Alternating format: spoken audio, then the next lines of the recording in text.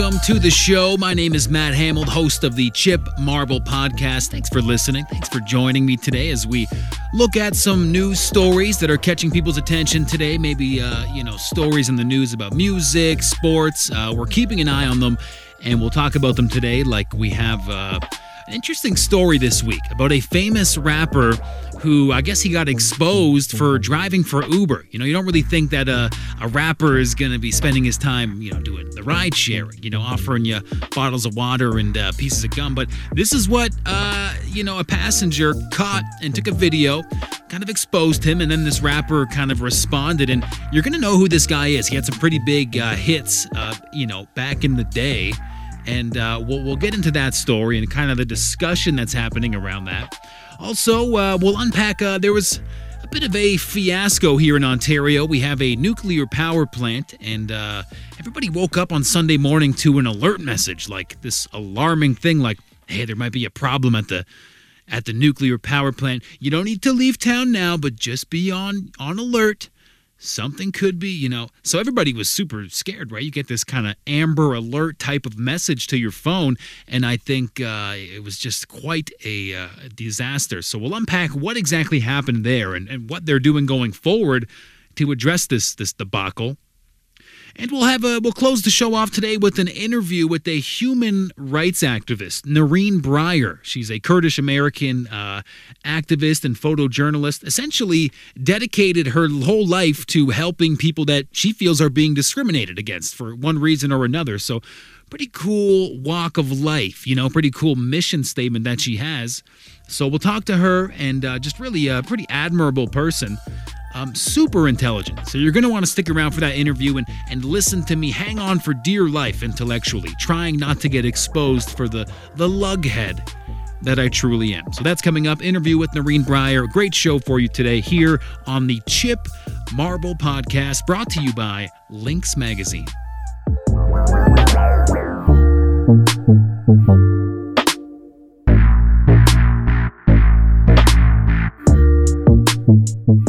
All right, first up on today's show, we have a famous rapper from back in the day now driving Uber. Rappers have this whole image of like, I drive a Bentley, fancy cars. You don't expect that rapper to be downtown driving a Hyundai, nice fuel-efficient car doing Uber. You just doesn't really line up with what you'd expect, right? But that is the case for Atlanta rapper Young Jock. Now, if you don't know Young Jock, he had that big hit, Meet Me at the Club.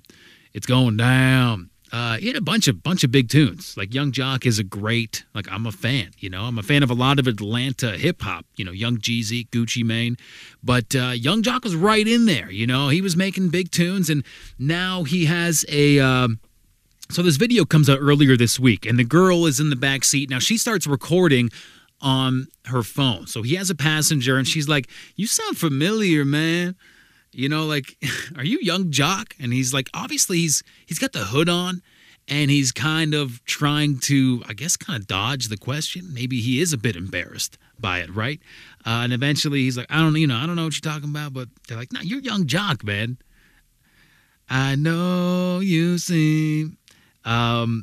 So let's take a look at at this video here. It's a new company, so I've been doing it probably really about 30 to 40 days. You sound like somebody I know. Huh? You sound like somebody I know. I mean, somebody you know, like who? I don't know. What's your name? I told you. I just want to ask a question. Are you Young Jock? Can you turn around? I mean, I think y'all already put that part together, yeah. Oh, so you must have fell off or something. Like, why is you? I gotta fall off. Yeah, I mean, I'm Young Jock, you must have fallen off. You just driving for pull up and go, like, what happened? I mean, yeah, they're really grilling him. Easy way to get some easy money right here downtown. And he's actually explaining himself. Now, the really whole thing, can I be real with you for a second? The whole thing kind of stinks of promotional stunt. It just seems like he's acting. Like, this seems like something you put on his demo reel. It just seems very fabricated. But let's assume, we have to assume this is true. I'm sure Young Jock, it's kind of a weird promo stunt to do, right? That the idea that you would be, in order to get your name back in the news, you would, out yourself as an Uber driver. Interesting move for Young Jock. So he then defended himself. Young Jock responded to all of the internet conversation, some people clowning on him, right? Oh my God, what's this guy doing driving for Uber? You're a rapper. Come on, man. Like a famous rapper. Like, what are you doing driving for Uber? Have things gotten that bad for Young Jock is what people are thinking. Here's his response video. So I'm a part of this organization, been around for 25 years, Big Brother, Big Sister. And a lot of times when we're talking to these kids and the youth, you got to lead by example. And sometimes, like, you have to show people you're not too big. You know what I'm saying? You have to show them what humility is, and you're not too big to, you know, do the right thing by making an honest living. And I think a lot of times that's why our kids and even adults go astray, because they're too ashamed, they're too prideful, man, to do something. It was one of those things where, you know how you just you start challenging yourself to do something you ain't never did before. So it's kind of like a bucket list thing. But I mean, for anybody who really wants to do this, I think it's a dope idea. I mean, I'm doing it right now. They gave me a little hat. Pull up and go. Yeah, I got somebody in the back seat. Now I just had to pull over.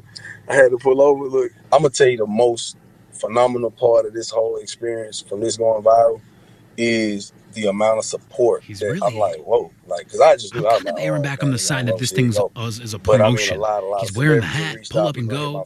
Who knows what pull up and go is, too? He's like, hustlers hustle, you know what I mean? I just realized that maybe... Honestly, if this is a commercial, if this whole thing is a charade, and we've all been kind of duped here, it really is quite brilliant of a marketing move. He's wearing the pull up and go hat. Nobody's ever heard of pull up and go. Come on now. Uber, Lyft, pull up and go. Pull up, what the hell's that? But I see now that he is kind of, working in the, hey, I do Big Brothers, Big Sisters, and, we try to tell these kids that you don't have to sell drugs. You can make an honest living. And here he is doing honest work, and I think that does go a long way for some kids who think, I can't do that. Like, that's beneath me.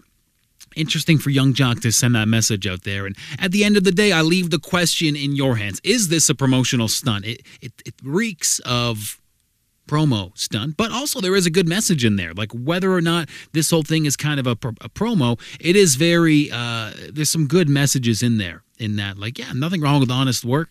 And, Young Jock, let's be honest, he had some big hits in 2006, 2007, maybe 2008. But not a lot since then. And you could imagine, like, once your kind of window passes, like, nobody's looking for a Young Jock feature on their track anymore. But interesting story there, for sure. At the end of the day, a great commercial for great commercial for, what's that ride service again? Up and Go. I already forgot. So turns out not so effective. And when you talk about ineffective advertisements, there is a McDonald's commercial on TV right now that is driving my whole family nuts. Every time this thing comes on, the problem is this McDonald's commercial is like 15 seconds long. So they hit you with it at the beginning of the commercial break, and they tag the end of it with the same 15-minute bullshit. And what it is, I'll play it for you right now. It's these two friends, and they love McDonald's so much, and they're bickering back and forth about the semantics of the fast food. It's supposed to be adorable. Really, it is wretched. Here it is. How can it be a Big Mac if it has bacon on it? It's just a name. Big Macs are their own thing. It's well documented. Where's it documented? Commercials. Commercials are not jingles. documentation. Yes, they are. It's part of the public domain. Everyone knows what a Big Mac is, and it doesn't have bacon on it. So what is it? What it's not makes it what it is. Think about it. Like, stop it. There's another version of it, too, where they're talking about Big Mac bacon. Well, it's just driving me crazy. And it's kind of, a lot of commercials are like that, right? These commercials are just unbearably annoying, and it kind of makes you wonder, like, is that part of the game plan? Do they intentionally make commercials insufferably annoying so you notice them? It's almost like there's no such thing as bad attention. As long as I can get you to notice the commercial, then it's really, whether it's annoying or it's effectively the same thing, right? It's kind of like if you draw attention to yourself, even if in a negative way. Let's take, for example, the Kim Kardashian sex tape. You get negative attention on you, you can flip it. People are mad at you. People are talking shit, but people are talking about you, okay? And if you have a Kris Kardashian behind the wheel, she can help flip the narrative, and then all of a sudden you're just popular. People kind of forget the negativity that thrusted you into the spotlight in the first place. It's kind of fascinating, but just a terrible, terrible McDonald's commercial. There should kind of be like a feature where you can, if a certain commercial bothers you so much where you even feel like you have to change the channel, there should be some kind of feature. You get like one every month, a commercial you get to just veto, and just like, and then they give you like personalized commercials. Like right now, that's got to be the future of TV, because right now you're on the internet, they're tracking cookies, they're looking into your DMs, they are finding out everything about you and getting commercials targeted to you using that info. Naturally, television has to go the same way, right? Like, don't just show the whole country the same commercials. Fucking personalize that shit. My household, we talk about, certain things, and you should just show us commercials based on that. How hasn't TV figured out how to do that yet? Radio as well. Is it not possible? Is it like, is TV hanging on to some kind of ethical high horse? Oh, we're not like the internet. We're not going to be invasive in the way that we target you for advertisements. Maybe you should. Maybe you should. Is that something?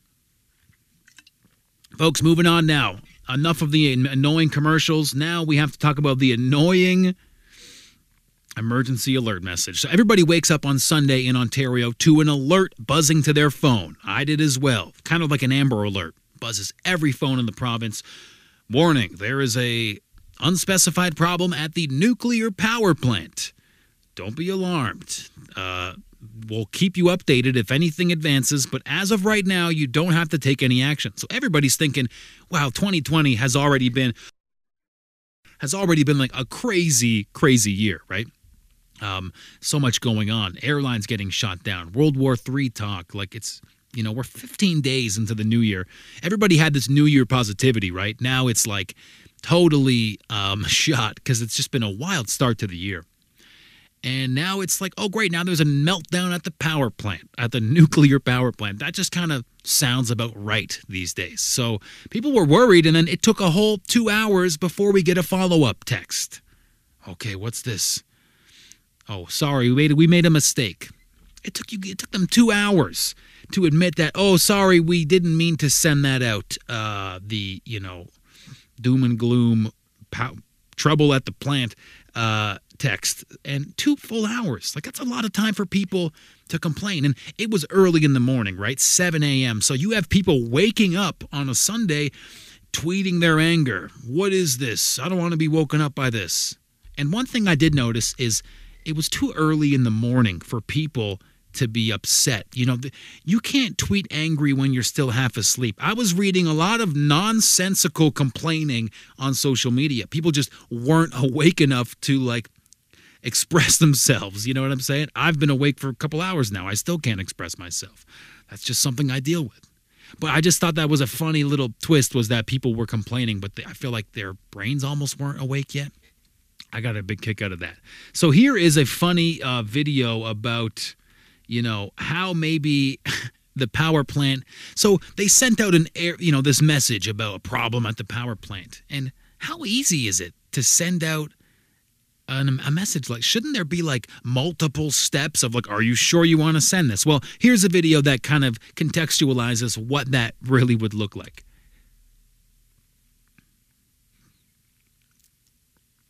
Would you like to send it? Yes. Are you double sure? Yes. Are you really? Are you positive you want to send an alert to every person in the province? Wake them up on a Sunday.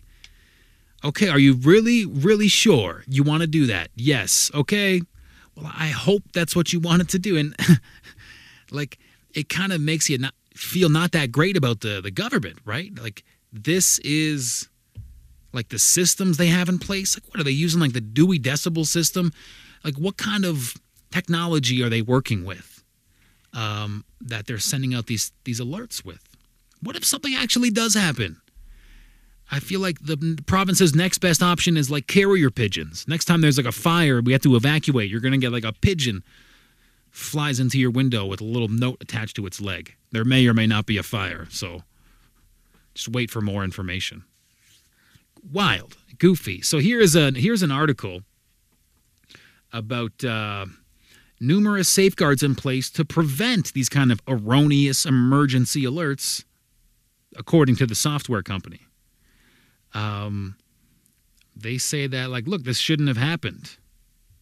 Pelmorex, which runs Ontario's Alert Ready system, they also do the Amber Alerts. They catch a lot of shit. People are really not that stoked on all the Amber Alerts, and it is kind of interesting that if you're at home and you're asleep and, you know, you get this alert to your phone about the kid missing, it's like, I can't do anything. I'm at home right now. I'm sleeping. I'm not going to get up and, all right, boys, we got to go find that. But also, maybe there should be some kind of way where you can identify which cell phones are probably going to be in the hands of someone who's awake. Like, let's say if you're in a car and your cell phone's pinging that cell tower, and you can actually tell that cell phone's on the move. Well, this person might be of service to us. So let's send them the Amber Alert. The dude that's always angry on Twitter and he's asleep right now and he wakes up and he hates his job, don't send him the Amber Alert. He's going to get woken up and he's going to be all pissy and whiny. Don't do it. But people were not too happy with the nuclear power plant thing, and luckily everything's okay. Everything's okay at the power plant. Unfortunately, our government, everything is not okay with the people that we're trusting to keep us safe and let us know when things are wrong. Because sometimes they let us know when they worry us sometimes. There you go, power plant. And then they try to explain it away. Now, folks, we get into the latter part of the show. We have an interview with a young activist, Noreen Breyer. Now, she's doing incredible work all over the globe. She's doing, in northern Iraq, helping communities that were a main target of ISIS. And that's really all a part of a solar panel project she has. And she talks about the solar panel project. I'm going to ask her about it because I just think it's fascinating that there's actually there's nuances to the solar panels. Oh, solar panels are good, right? Will help these communities get their own energy. Well, solar panels actually, some of them are kind of unethical in the way that they're made. They're kind of maybe being a bit, the way that they harvest the materials in certain parts of Africa is actually kind of sketchy. So you have to, if you want to consider yourself a good person and provide solar panels, you really have to make sure that you find solar panels that are ethically made. So it's all these layers to this stuff. And Noreen is the daughter of Kurdish refugees. So I think for her, my understanding is that she has obviously, stories of people being discriminated, and it hits close to home for her. So this is, I think, what's motivated her. And I can't wait to ask her more about just what's got her so active at this young age. So here she is, Noreen Breyer, on the Chip Marble podcast. I noticed that you were in Australia earlier this week, and now you're in Boston. What's up with the globetrotting? What's bringing you around the planet like this? Yeah, so I was actually in Bali for 9 days in Indonesia. I basically got this grant to go and film a documentary there. I was working with environmental activists and the indigenous, population of Bali that are moving to kind of help treat the effects of climate change and find sustainable solutions to that. So I really just wanted to emphasize their work and their contribution. So I was there. And then I was supposed to fly back from Qatar, actually, but then the FAA banned all commercial flights to the Middle East. So I had to reroute and go through Australia. So then I was in Australia for, a day, and then had to go to LA. So it was this big thing where I had to just go around the entire globe to get back home. Oh, wow. Because of those recent developments. That's wild. But that's really cool that you were down there. I know you said you're got a grant for a documentary. I know you're into the photojournalism and activism. I'm just wondering, how much do you really have going on in that? It seems like you have a lot, your hands in a lot of different irons here. What exactly do you do with respect to activism and photojournalism? Yeah, so it kind of varies. So I started my first documentary in Israel-Palestine working with Palestinian prison activists when I was 19. But, as early as the age of 14, I was going out and protesting, trying to emphasize Kurdish human rights and stuff like that. But basically what I do is very different. I go around and I disseminate conflict analysis to various senators and people and like governmental officials, stuff like that. And then I'll also have my own exhibit to which I presented at Harvard, and I'll be presenting at Yale too in a couple of weeks. My photos that I took in Iraqi Kurdistan, where I went and worked with refugees and survivors of ISIS, specifically the Yazidi community and women that were affected by that. And I worked with a lot of artists back there in the refugee camps and sold their artwork through social media and gave them all the profits. It's just various forms of trying to find, ways to empower and help marginalized populations around the world. And so my recent work is in Bali with environmental activists. So it's just, a lot of different realms. I try to do a lot of different things. Do you have like a core mission statement of what you're out here trying to do? Could you really boil it down to, the root for me? I think it's trying to offer representation and effective empowerment to marginalized groups and groups that have been completely erased, whether it be through the media, through ethnic cleansing, like that, I guess, to put it simply. Interesting. I know you also study at Boston College. What exactly are you studying, and what do you hope to parlay your education there into after? Yeah, so I'm currently studying political science and sociology. I'm currently in the process of applying to grad schools. So I've applied to a few master's programs in Middle Eastern studies, but I've also applied to law school. So hopefully I can get into law school and, try to take my activism, and I guess frame it within a legalistic framework. So that's the current goal right now, but we'll see. If that doesn't happen, I'll have to figure something else out. Sure, yeah, just roll with it. Seems like you have a lot going on, so I'm sure you won't be left wanting with any opportunities. I think it sounds like you'll be doing just quite all right. Thank you. I appreciate that. Now, I'd like to hear about the solar panel project. I've seen this, that you're involved with. It appears that you're offering these solar panels to communities so they can get 24/7 electricity for things like their schools. And I'm wondering just if you could enlighten me as to what's going on with that project. Yeah, absolutely. So, as I said earlier, I worked with the Yazidi community. They were an ethno-religious group that had been the main targets of ISIS. And so when I worked with that community, they have set up through various NGOs these community centers where, there's internet available. It's like books. It's just like an entire place where you can learn English. So many different resources in this building. But the building, the entire place, the village that they've relocated in Duhok in northern Iraq, doesn't have 24-hour access to electricity. It's like 4 or 5 hours a day, which I don't think is enough. And so given the climate and given everything there, I figured the best possible way to bring electricity would be through solar panels. And unfortunately, the way solar panels are created is through the exploitation of minerals and various, marginalized groups and I believe it's like Western Africa. So I figured if we're gonna offer sustainable solutions to this group, then we can't hurt another group while doing this. But thankfully, I found a solar panel organization in Suleimani, so in Iraqi Kurdistan, and they actually developed their own solar panels there. So the goal is to bring those panels all the way over to Duhok and install it at the education centers so that we could provide electricity to the displaced refugees that are living there now. Now, as you're saying all this, I'm really thinking that not many people at your young age are this active, have done this much, are really engaging in this kind of activity. Could you pinpoint for me why exactly you are so motivated and, accomplishing so much and just so active? Well, thank you for that. I think it's the result of a lot of things. Growing up, my parents are both refugees, so the stories and narratives of genocide and ethnic cleansing are far too familiar.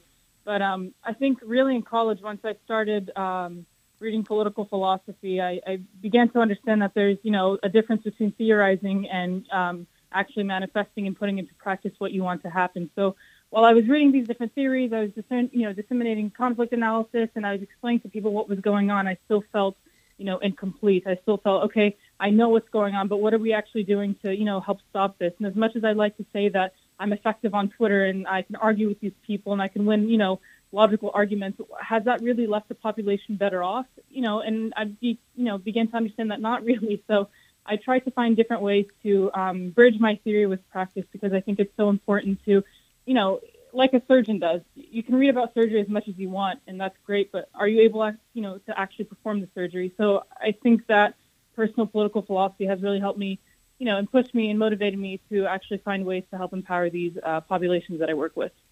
Well, it's very interesting. You're in that academic environment. I think a lot of the effort in a place like Boston College is on research, and it seems like you're really bridging that gap to activity and solutions, and I think that's really, really cool. Thank you so much. Now, if we could transition to what's happening in Iran. You know, here in Canada, too, we've been particularly affected by all of this news coming out in the past few days. What's the latest on the situation? Like, I noticed that you're on the pulse of what's going on. I see you all over Twitter. What could you tell me the latest, what's going on today with that situation? Sure. Okay. So to begin, I think it's important to emphasize that the entire conflict has been interpreted so horribly. I mean, there has been a binary that has been constructed, and it completely diminishes the voices of people that are actually being affected by this. You know, media reports either from the U.S. or Iran are mere regurgitations of each respective discourse. So, you know, there's zero regard for either the Iraqi people, Iranian people, much less the Kurds. So, you know, as we know, America went out of its way and it assassinated Soleimani, a top military leader of a sovereign nation. I mean, this completely undermines, you know, the fundamentals of any international law. But a lot of leftists I've seen, you know, as myself, I identify as a leftist, have gone to, as a means to oppose U.S. intervention, have gone to completely defend Soleimani and the Iranian regime. And I think that's horrible because it constructs the binary. And in defending the Iranian regime, you completely diminish the oppression and erasure of the several ethnic and religious minority groups that live, you know, within Iran and have suffered under that regime. So after the killing of Soleimani, we had Iran retaliate by attacking bases in Iraq. And so I think it's also important to emphasize here that by retaliating, you know, supposedly against the United States, Iran has killed Iraqis. And media reports were, you know, incredibly degrading. The way they framed it was word for word, only Iraqis were killed, as if that, you know, meant nothing. And so what were the consequences of our actions as the U.S. is that Iraqis were killed. So I don't even identify as Iraqi for, you know, the history of how Kurds have been ethnically cleansed under the Iraqi government and, you know, so forth. But someone like myself who has such remorse against this nationality, I can wholeheartedly admit how horribly the Iraqi people have been treated in this entire conflict. It's, you know, Iraq's been used as a battleground between Iran and the U.S. So I think it's important to recognize how both forces are not, you know, good. It's wrong to construct a binary where you choose people to, or you force people to choose a lesser evil, if that makes sense. Yeah. And I also noticed, I find it interesting that we had that tweet from Donald Trump recently in the Farsi language, essentially reaching out to the people of Iran and saying that, you know, extending his support for their recent protest that they've directed at their own government. What is your thoughts on that situation there? The president reaching out with his support to the Iranian peoples. Yeah, so I think it's important that we don't diminish the genuine efforts of the people just because a foreign leader supports them. I mean, I actually wrote an article 2 years ago about the Iranian uprisings with the region where a lot of leftists and a lot of Westerners tried to move to dismiss these protests that were happening amongst the Iranian people and, you know, dismiss it as a CIA operative. And, you know, it's fair to say that the CIA in the United States has gone to, you know, implement regime change and stuff like that, but it's not fair to completely diminish the voices of the Iranian people in these protests. Regardless of whether Trump supports it or not, these people have genuine concerns. I mean, you can ask anyone that belongs to the Baha'i faith how they've, you know, suffered extreme oppression under the current regime. You know, as a Kurdish woman, I can tell you that there has been so many political leaders that are Kurds that have been assassinated, you know, public hangings and executions of our leaders. It's fair for these people to, you know, revolt and to protest against the current regime. Absolutely. And you have lots of interesting things to share on this topic. I'm just wondering, at this point, knowing what you know, where do you see things moving forward from here? You have, you know, I know from a Canadian perspective, we're trying to send people over and get some visas cleared to go investigate this recent plane crash and a lot of things developing. I'm wondering what you kind of see things going from this point here. From this point on, following Trump's de-escalation, I'm quite honest, I thought war was going to break out. But I'm glad to say that that's not the case. But I'm not sure. I think it depends on the Iranian people. I mean, there are revolts going on. And I can tell you that they're most likely going to be suppressed and that I think that's what's going to happen. I can't really quite give you a prediction of what's going to happen just because everything has been so unpredictable this past week. But I don't know. I think the regime is going to remain intact, and I think there's going to be, U.S. forces are still going to be present in Iraq. Same thing with Iran. I think Iraq is going to be continued used as a proxy battleground, whether it be through, direct missiles being sent or indirectly through influence on local militias or political parties. That's what I see happening. And just my last question here before I let you go. Again, thank you so much for taking some time to call in today. Yeah, of course. What advice would you have, let's say, for Canadians who are maybe not as aware of the plight of people that are actually experiencing this over in the Middle East? Like, what would you say, what kind of guidance would you give to a Canadian who's maybe trying to, with a lack of information maybe at their disposal, what can they do to kind of really get a better sense of what's happening outside of our country right now? So I think it's important to really look at the sources that you're looking at, I guess, for a lack of eloquence. I think you should be following people that are from Iran. I think you should be cognizant of the fact that, U.S. media and Iranian media are going to have completely two different discourses. But I think following articles like The Guardian, following activists like Arash Tehrani, who's an amazing socialist here in the United States who talks about the binary that I, talked about previously, I think it's important to be conscious of the binary that's being constructed, whether it's, anti-U.S. or pro-Iran. It's not just black and white. There's more gray areas to that. And I think it's important to, on social media, follow these figures that talk about their experiences who are actually from Iran.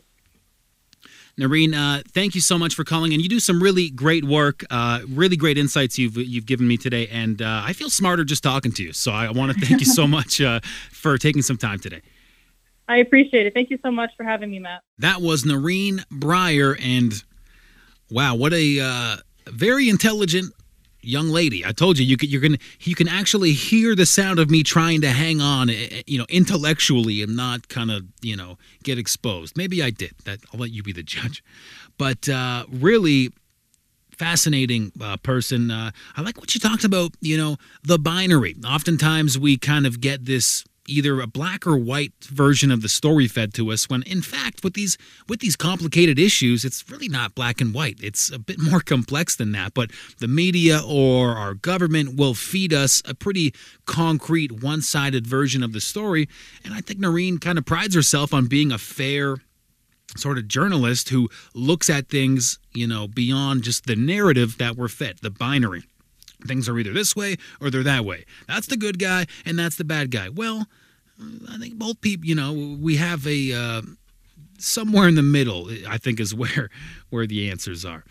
And you got to love that surgeon analogy, how you can be in school, you can study to be a surgeon, you can really know everything, have read every book, but until you go and perform surgery, until you actually leave the world of studying and theory and get into the world of doing and get your hands dirty, that is the only time you're truly going to learn how to get things done. And that's what she's not really waiting for her education at Boston College.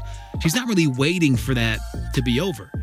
She's just, getting right in there, and I think the surgeon analogy is something that speaks to her, and I thought that was great. I really appreciate the chance to talk to Noreen.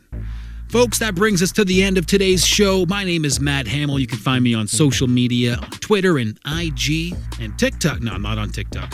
At Hamel Radio, and we'll be back next week with more news stories, interviews, we'll talk music and sports here on the Chip Marble Podcast, brought to you by Lynx Magazine.